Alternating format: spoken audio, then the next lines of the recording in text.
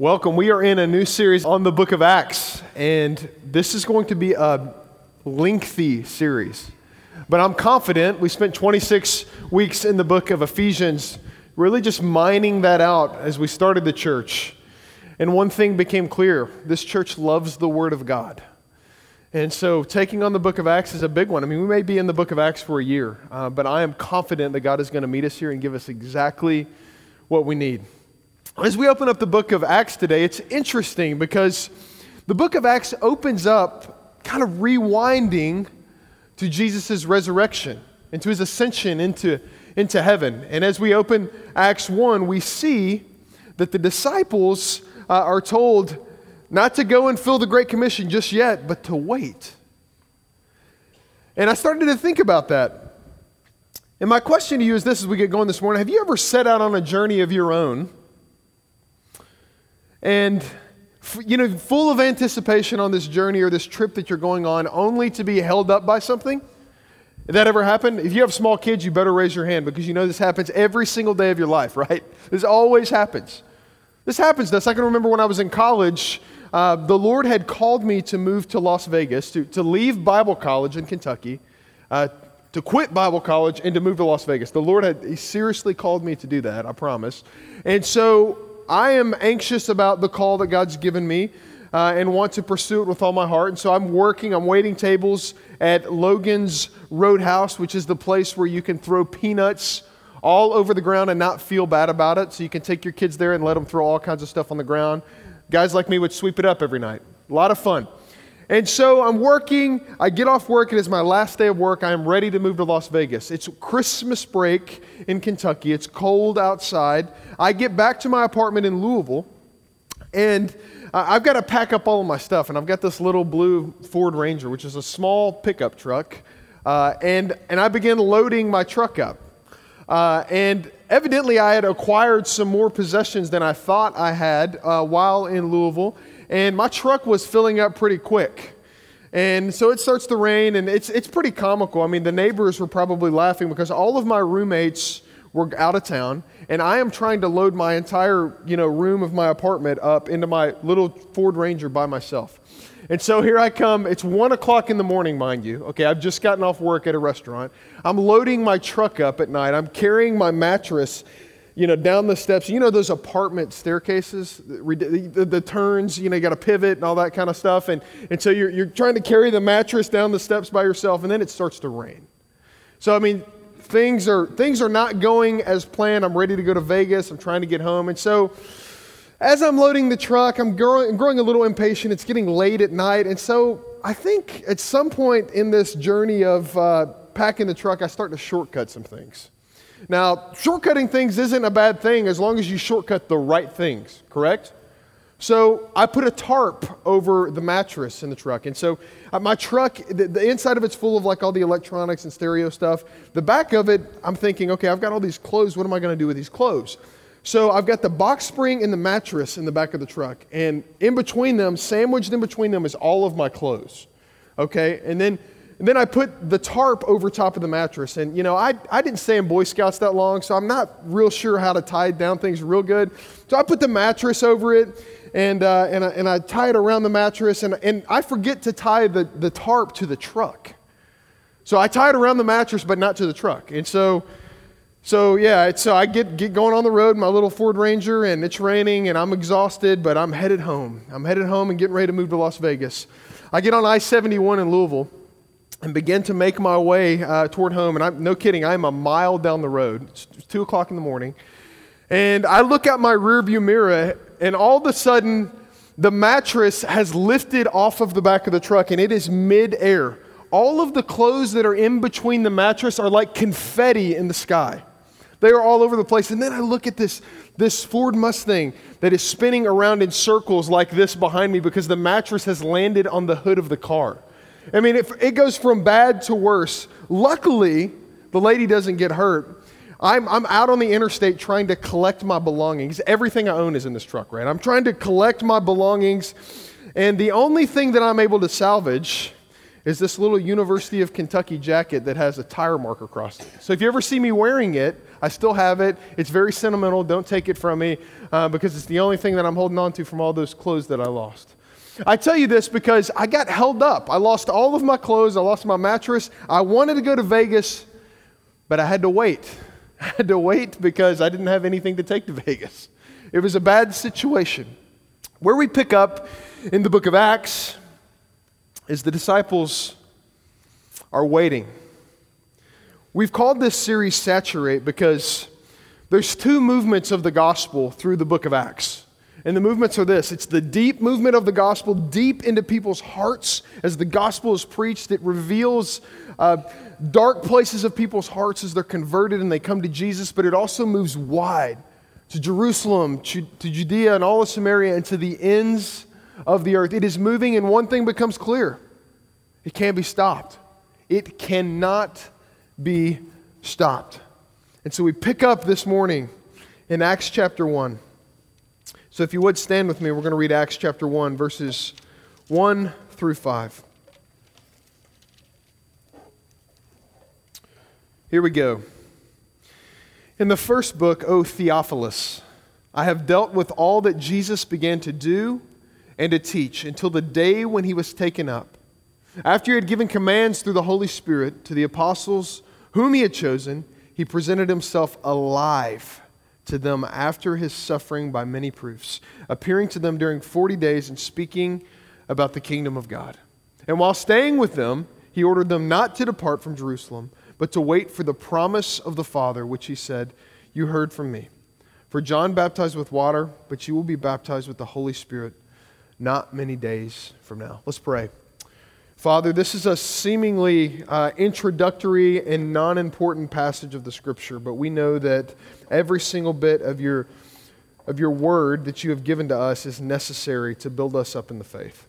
And so this morning, Lord, I specifically pray that you would show us the implications of the resurrection on our life and why we need the resurrection to be living and active. The body of God, of Jesus Christ, living and acting inside of us as we live as Christians. Would you show us that this morning through your word? It's in Jesus' name that we pray. Amen. You can be seated.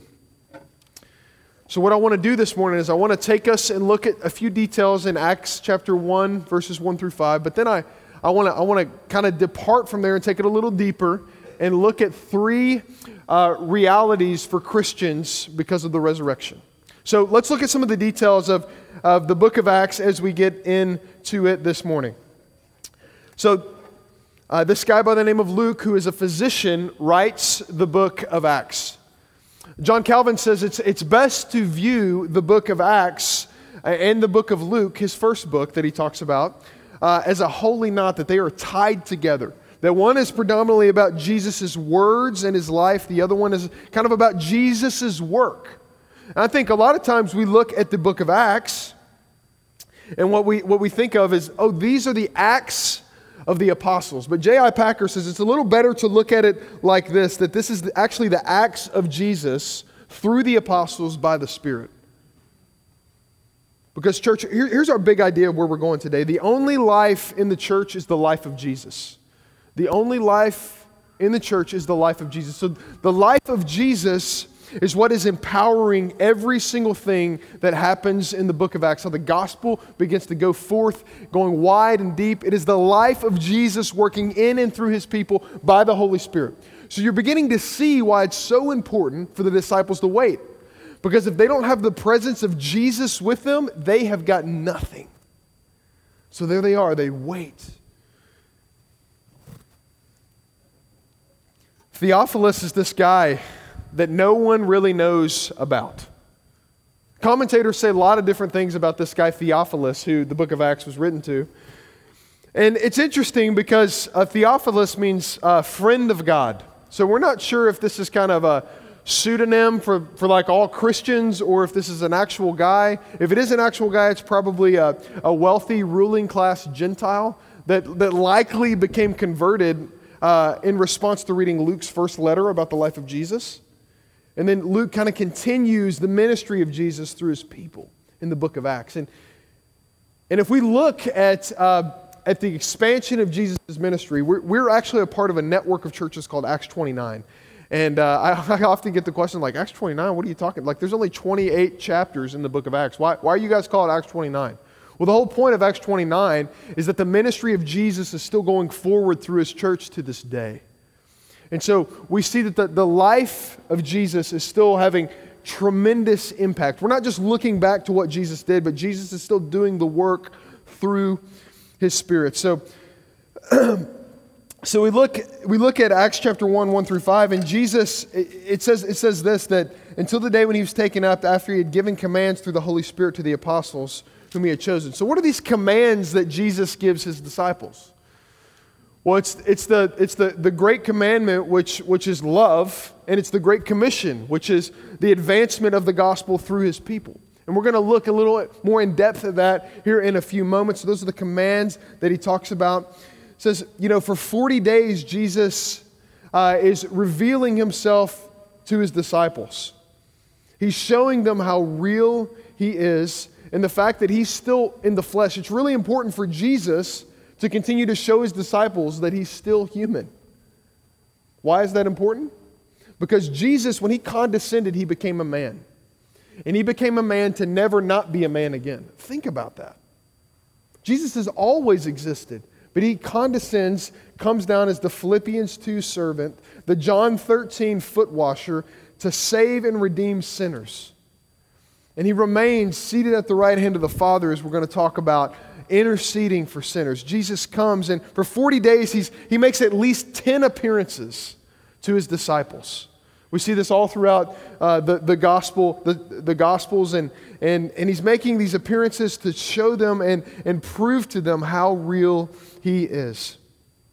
And then he says that you're to wait for the baptism of the Spirit. Now, I want to park on this for a second because there's a popular notion in our culture and in some evangelical branches that say that the baptism, like for conversion and water baptism, is different than the baptism of the Spirit, that those are two distinct kind of things. Well, in the scriptures right here, we see that there was this kind of transitional period, right, when John baptized with the baptism of repentance, and John was the last prophet. He was the last prophet preparing the way of Jesus, if you remember the role of John the Baptist. His whole ministry was, I must decrease, he must increase. I want to prepare the way for Jesus. So some folks think that, okay, this is prescriptive, that there's a water baptism and then there's a spiritual baptism. Typically what we see in the scriptures is that in conversion, all of those things kind of come together. When believers come to faith through repentance and they have faith in Jesus, they're baptized in the Spirit.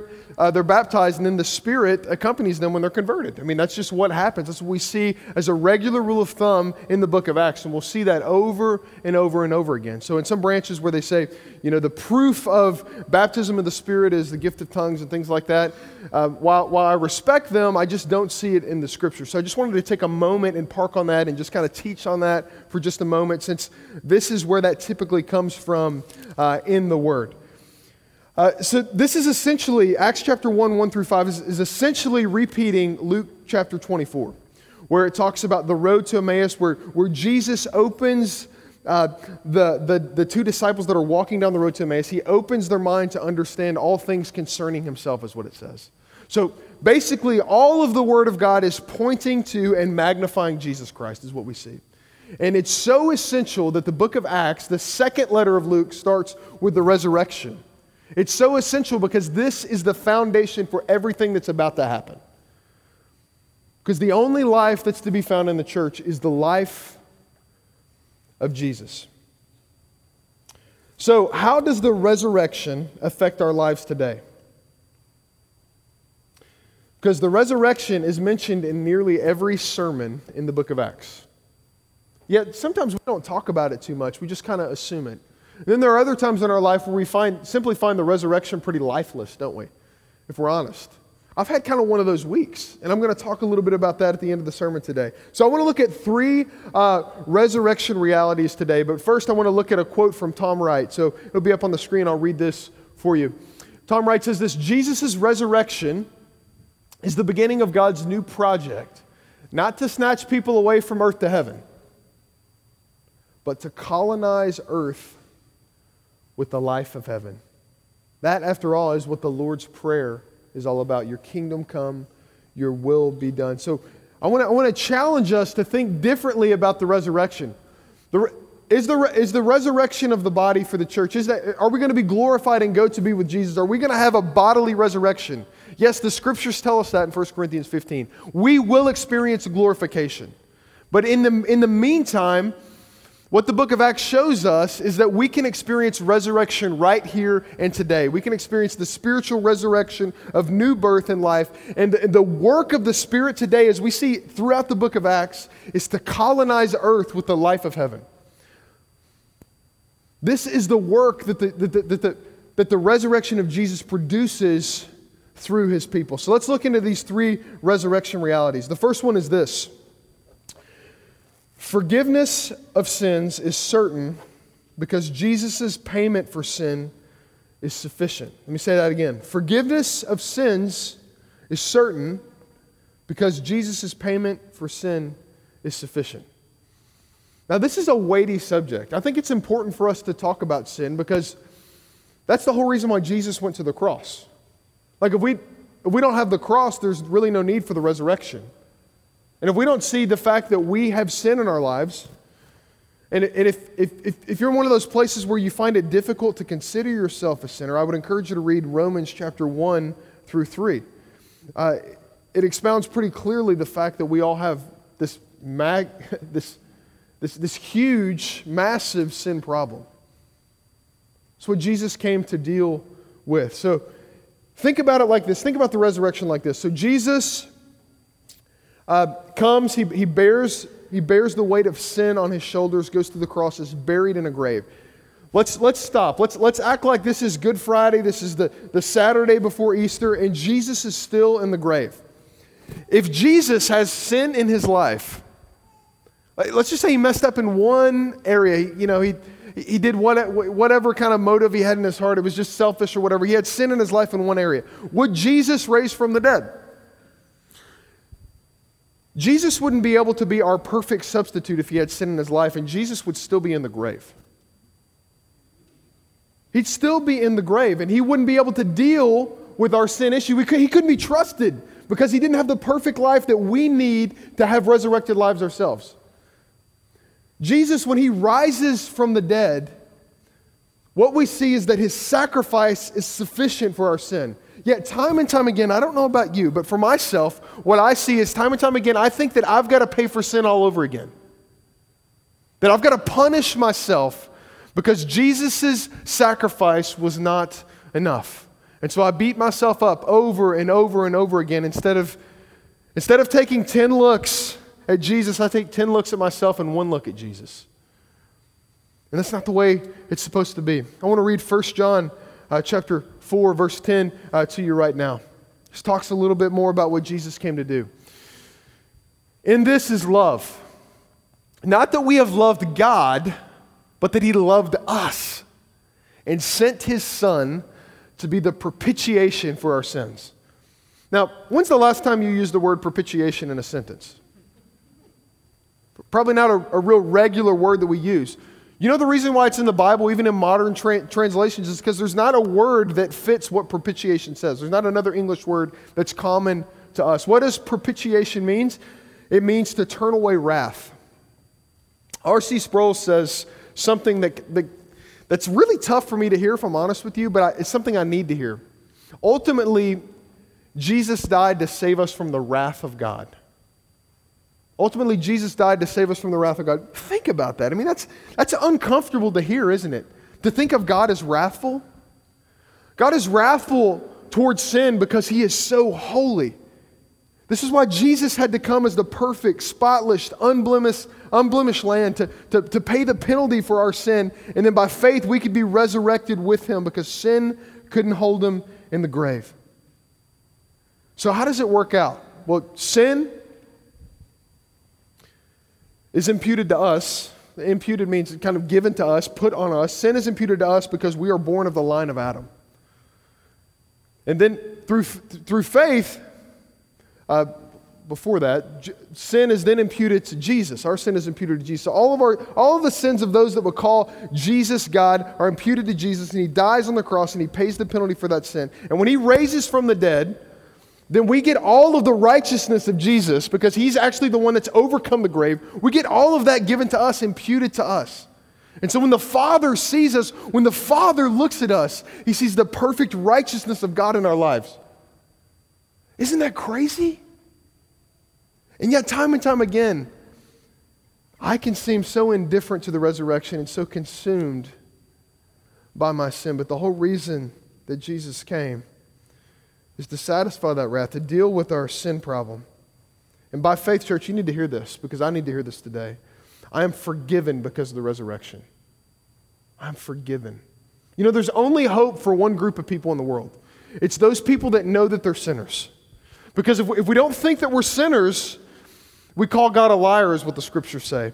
But we need Jesus to get out of the grave so that we can be forgiven.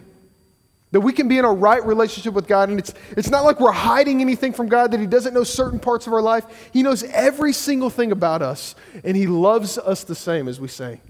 He loves us the same because he sees Jesus when he sees me and he sees you. Second reality of the resurrection is that I have a king that loves me and knows me because he's both transcendent, meaning above everything, and immanent, meaning he's close, he's nearby.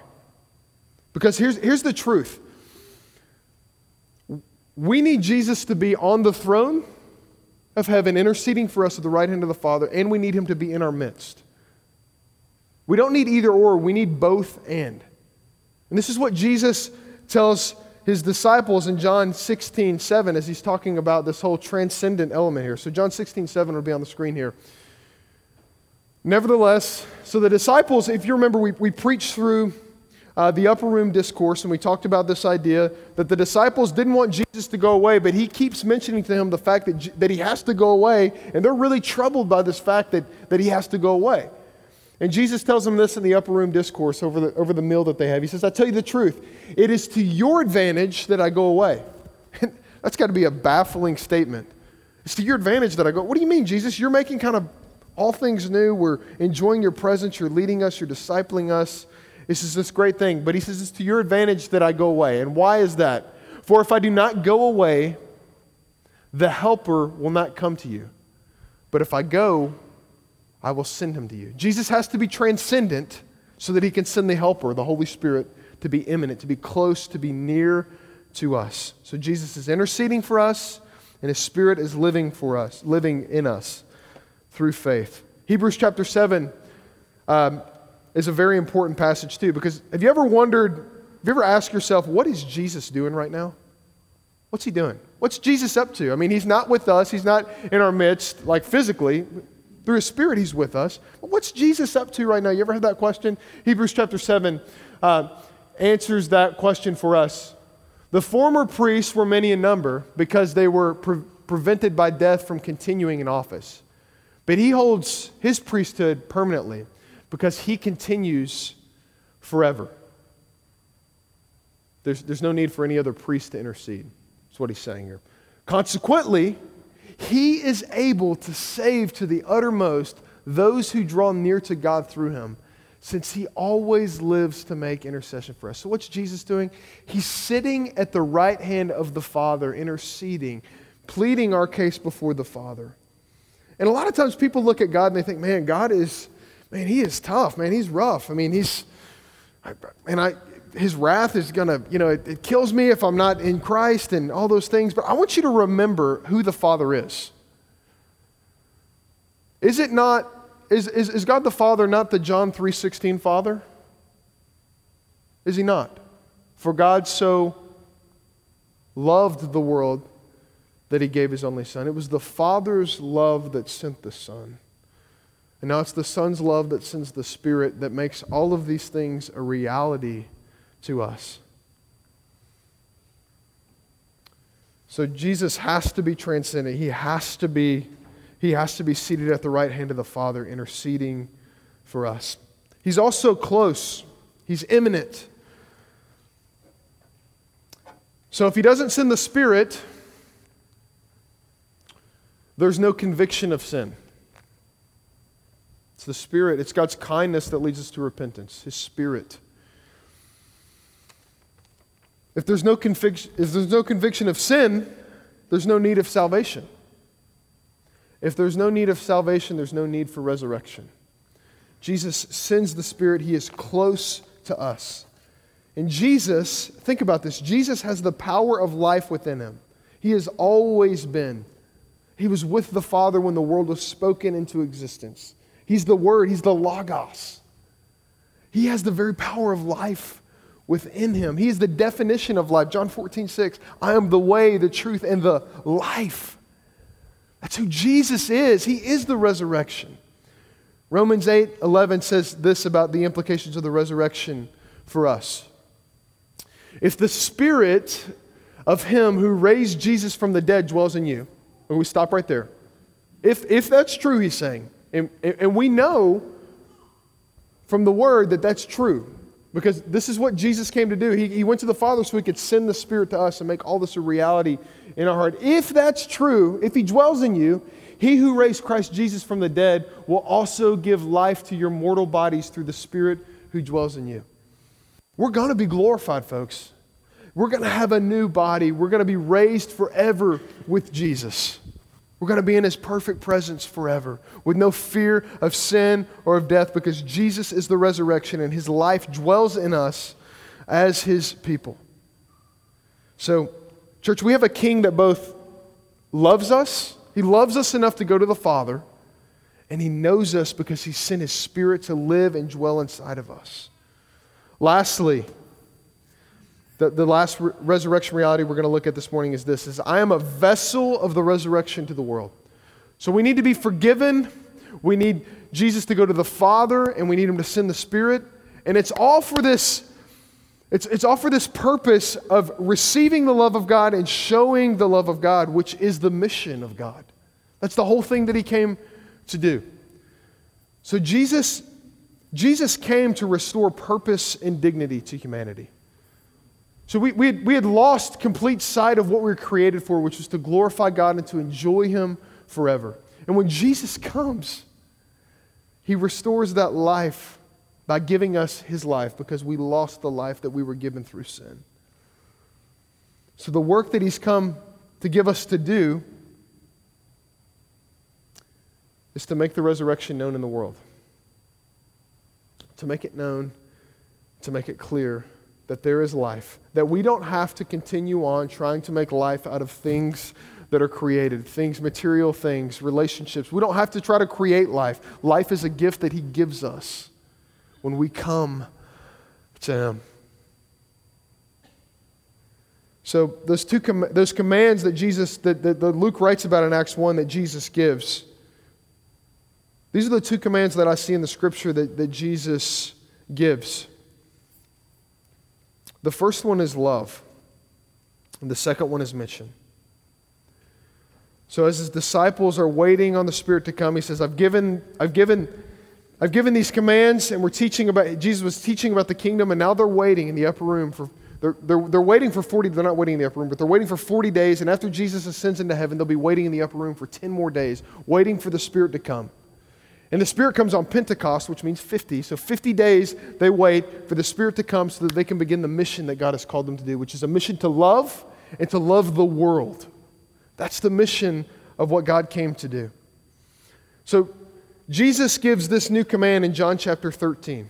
He breathes life into us, and He says that this is the whole mission of what the disciples are supposed to be about. He says, a new commandment I give to you, John 13. That you love one another just as I have loved you. Remember how that ties into 1 John 4, that we love because He first loves us? You also are to love one another. And listen to the mission right here. Listen to how the gospel goes forth. By this love that you have for one another, all people will know that you are mine, that you're my disciples, if you have love for one another. See, we make it so hard. We make following God so complex, but it's really about this issue of love. of receiving love and putting yourself in places where you can actually love other people. You can see them as made in the image of God and seek to serve as Jesus came to serve us. I love that passage, and if you got a Bible, maybe underline that, but a new commandment I give to you, that you love one another, and just as is that phrase that just blows my mind. Because how did Jesus love us? He loved us with the just as love, didn't he? Just as we were, he loved us unconditionally. And this is the type of love that the world needs to see through the life of Jesus, present in his church through the Spirit. A just as kind of love, not a love that says, hey, if you can jump up to this bar or this step right here, then I will love you just as. No. It's just as, right where you're at, this unconditional love that we are called to love the world with. This just as love. And then this love, what it does is it births this mission, because love cannot be contained, and we love the folks that God brings us into relationship with this just as love, and it's so attractive. Have you ever had someone love you just as you were? I was in a counseling session this week and had a guy that said, man, I really, really love my grandfather, because he loved me with this just as kind of love. He was interested in me. Not what I could do, not what I could achieve, not what kind of name I could make for our family. He was interested in me with this just as love. Church, if we can get this, man, if we could get that, if we could look to Jesus and see how he loves us with this just as love, and then see the world around us as made in the image of God, loving them with a just as love, I think God's Spirit would move mightily in our midst. Jesus gives another command, a commission, in Matthew 28. And this is probably familiar to you, but I want to read it anyway. Matthew 28, 18 through 20. This is kind of Jesus' parting words to his disciples. He says, and Jesus came and said to them, all authority in heaven and on earth has been given to me. He says this right before he ascends. And when he ascends, it's proven that all authority has been given to him. He can do anything he wants. He says, I can do anything that I want. Here's what I want to do. I want to send you. Go, therefore, and make disciples of all nations. Baptize them in the name of the Father and of the Son and of the Holy Spirit, teaching them to observe all that I have commanded you. And behold, I am with you always to the end of the age. Because you know what? You can't live on God's mission without God's life inside of us. It's the most forgotten phrase in the Bible. I am with you always to the end of the age. But it's the only way that the mission of God goes forward, when we see that God is with us in the midst of our trial and our pain. He is with us. You know what discipleship is? You know, the imperative here, a lot of people think that it's go, but it's actually make disciples. Meaning that's the thrust of the passage, is to make disciples. And really the way that it reads in the Greek is, as you make disciples as you're going. Make disciples as you're going. Do you know what discipleship is? It is the formation of the resurrection in people's lives. That's what it is. It's forming the resurrected life in the dead parts of people's lives. That's what we're called to do, because that's what God does to us. He's taken the gospel deep into us and bringing to life the dead parts of our hearts. That's what the resurrection is all about. I read a book this week called Living the Resurrection by Eugene Peterson, and he says this: the disciples' familiar concept of resurrection as life after death being totally recast as life in the land of the living. So that's kind of an incomplete sentence. But what he's saying here is that many times we think of the resurrection as life after death. We think about it particularly as a futuristic concept. We don't think that it's for us to attain right now in the present. We don't think the resurrection bears on our lives day in, day out, in everyday ordinary life. Well, what Eugene Peterson says is that we should see resurrection, yes, as life after death, but also as life in the land of the living. That even though there's deadness all around us, that God is bringing things to life. He's breathing life into the air all around us.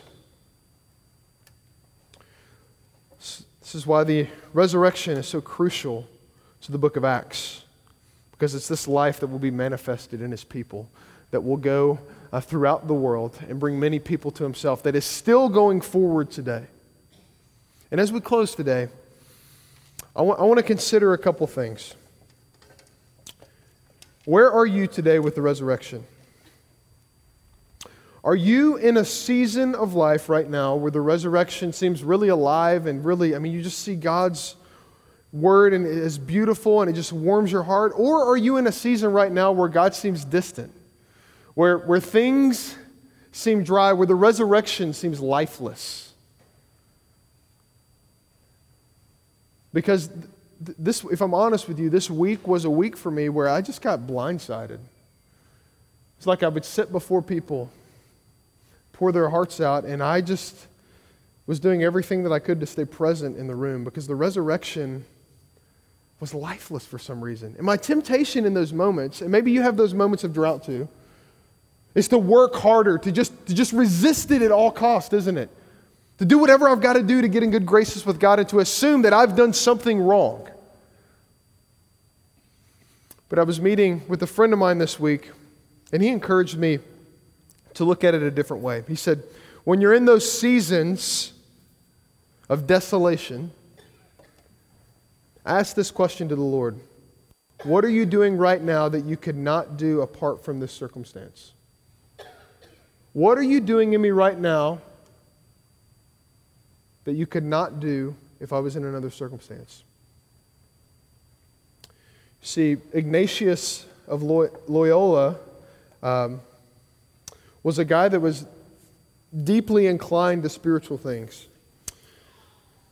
He's a canonized saint in the Catholic Church, and he had this concept of spirituality that really addressed this idea of these spiritual peaks that we have in our life and these spiritual valleys that we have in our life. Times where we see the resurrection full of life and times where we see the resurrection, just as lifeless. And the way that he phrased it was this: when we're on those spiritual mountaintops, we're in a season of consolation. It's life-giving, it's full of hope. And we know that God is active and it's obvious to all around us. But he says every once in a while the Lord will take you through a season of desolation. And the temptation is to think that you've done something wrong, to think that that God has left you, that he's forgotten about you. But if Matthew 28:20 is true, that God is with us to the very end of the age, and we are following Jesus, we have faith in Christ on our behalf, we will still go through those seasons of desolation. So what are we to do when we are in a season of consolation or a season of desolation? Well, he proposes that we're in one of those seasons of consolation that we need to remember.